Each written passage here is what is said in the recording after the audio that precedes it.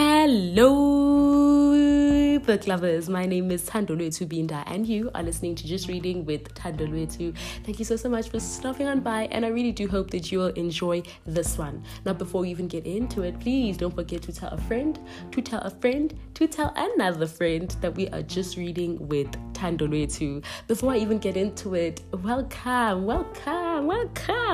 to the new members of our family. We love having you here. Thank you so much for gracing me with your presence. I see you in the numbers. And one thing about you guys, you guys really do tell a friend to tell a friend. And for that, I love you. I love you guys so much. So thank you. Keep doing the Lord's work.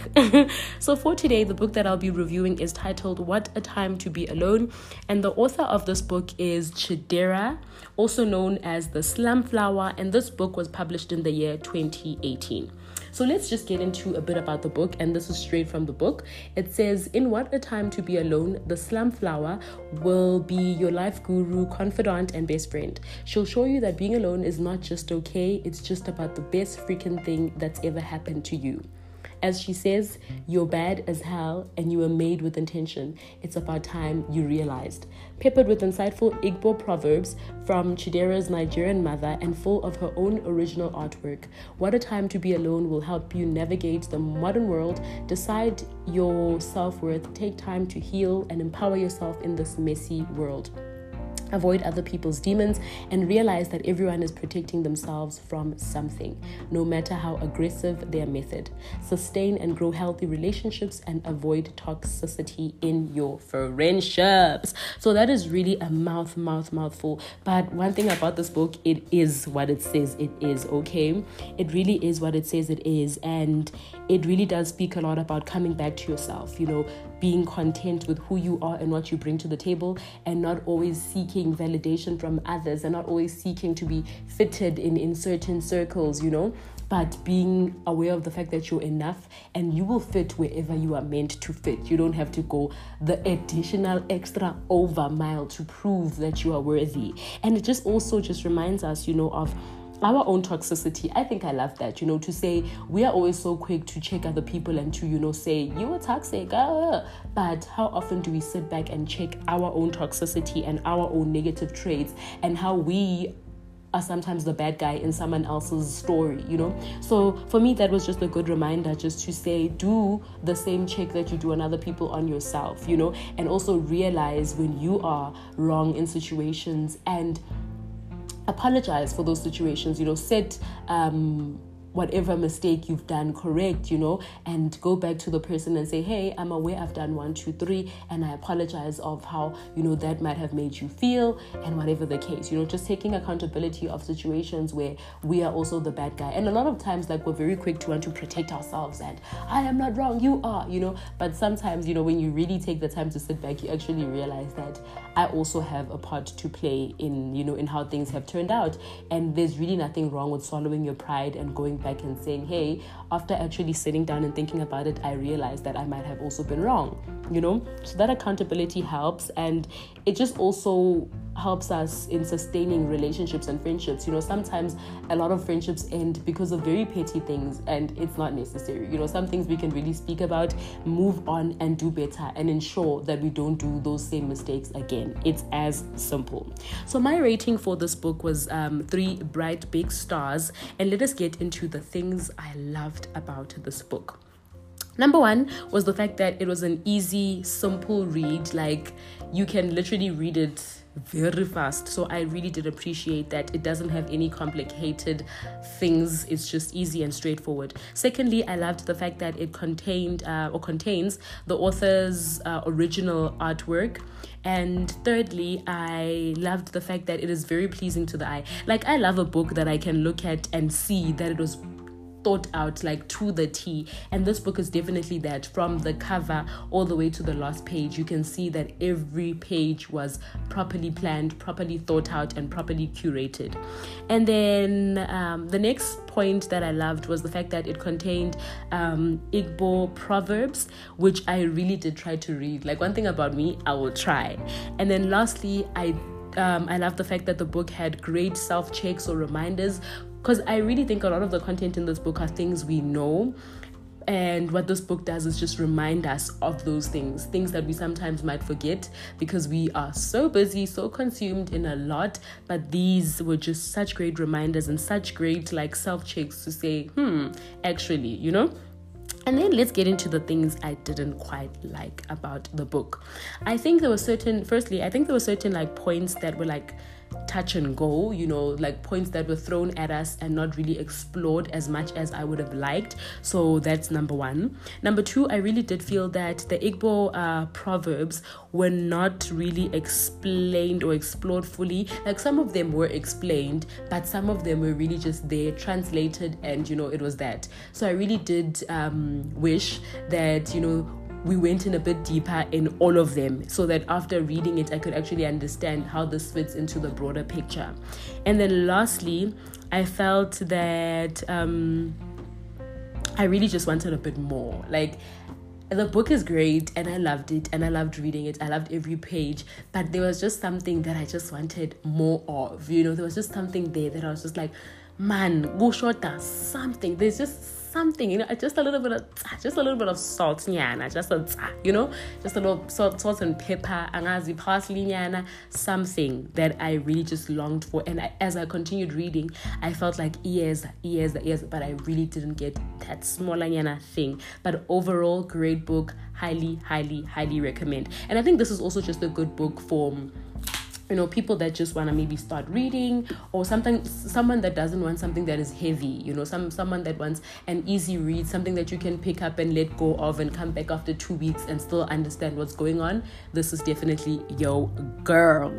So as we do it up in this house, okay, as for me and my house, as we do it every time, I'm now going to go into the couple of points that I got from the book and just points of reflection and, you know, something to think about as we make our way into this week, the next week, and the next one, whenever it is you listen to this. So the first one says, copying someone else's process won't necessarily get you their results. And I remember she used one of the proverbs here was something along the lines of you wanting the same haircut as a certain person won't necessarily get you that haircut as it looks because your head doesn't look the same as the person's. Something like that. Like, I don't quite remember the actual words, but it was something like that to support this point, to say you may copy someone, but you will definitely not get their results because your execution won't be like them, because at the end of the day, you are not them, you know. And I think a lot of times, like, we look at other people and we try so much to do things their way, and we try so much to say, in this space, this is how it's done, and I want to do it like that to the T. And in you doing that, you end up losing yourself, and you end up losing that one thing that was actually meant to set you apart. So this is just a reminder to say we can always learn from other people, you know. We can always pick a flower from another person's garden, but we don't have to take the whole garden. Don't be selfish and take the whole plant, the whole plot, because at the end of the day, when you plant it, it's not going to turn out as the other person's garden did. The next point says, these are the problems that you didn't know you asked for when you were praying for these blessings. And you know, when I read this one, I was like, excuse me, like, sorry, what? But if you really think about it, we always pray for blessings and we always pray for things, but we never realize what it takes to get those things. And God doesn't say, you know, pray and it will just fall on your lap, but the work still needs to be done. You know, we need to still, you know, meet God at a certain point, and we still need to do our part. We still need to be faithful in what He has given us to make sure that what we want materializes or comes to part, you know. So comes to fruition or fruition. Hey, English, fruition is the word. Thanks. So yeah, I really, you know, with this one, I was just like, yo, so true. So true. Because a lot of the times we really just want the blessing, but we don't realize, Uguti, with that blessing, there's steps in between before you actually get to that actual thing that you want. And yes, when it's hard, and you just think, yo, what's going on? You know, what's happening? But in the end, it is great. Like when you finally see that blessing in its fullest form, you are just overwhelmed with so much gratitude. So I think this was just a reminder to allow ourselves to go through the process to reach our blessing, to allow ourselves to go through the shaping, to allow ourselves to go through the breaking, and to allow ourselves to go through falling but standing up again and trying, to allow ourselves to go through taking each step at a time. And then the next point says, you cannot force someone to change for your sake if they aren't even willing to change for their own sake. Trying to change someone else will only change you. And wow, very, very, very, very true. Because a lot of times, and I think it's also something that's quite selfish, honestly, to be quite honest, like now that I think of it, because we really expect someone to be something that they're not, and you want them to change, not because like you really care about whatever it is you want them to change, but because you care about how that them changing that thing will impact you and how that will be good on you and not necessarily on them. So this was just a reminder to say people will do the necessary changes in their lives when they want to, in as much as we also want to be given the same space to change when we want to, and not because another person expects us to change. So this for me was just like but it's the truth, And then last but not least, and this one, if anything, please take this, out of this whole review episode today, please take this point. And it says, where there's peace, allow it to reign. Where there's peace, allow it to reign. And a lot of times in our times of happiness and in our times of peace, we wonder, why am I so happy? Why is there so much peace? Why is everything going well? And listen, when you are in that season, allow that season to reign. Allow yourself to fully be immersed by it. Allow yourself to enjoy it to the T, because that is your current season, and you need not question why it's so peaceful, why you are so happy, why you are so blessed, because life comes in season. And what you won't do is spend that season of blessings, that season of peace, wondering where the next downfall is coming. Enjoy it, stay there at the top, and fully immerse yourself in the peace. Where there's peace, allow it to reign. Thank you so much for listening all the way until here. And like I always say, please don't forget to do everything out of love. Hey, what a time to be alone. Mwah, mwah, mwah.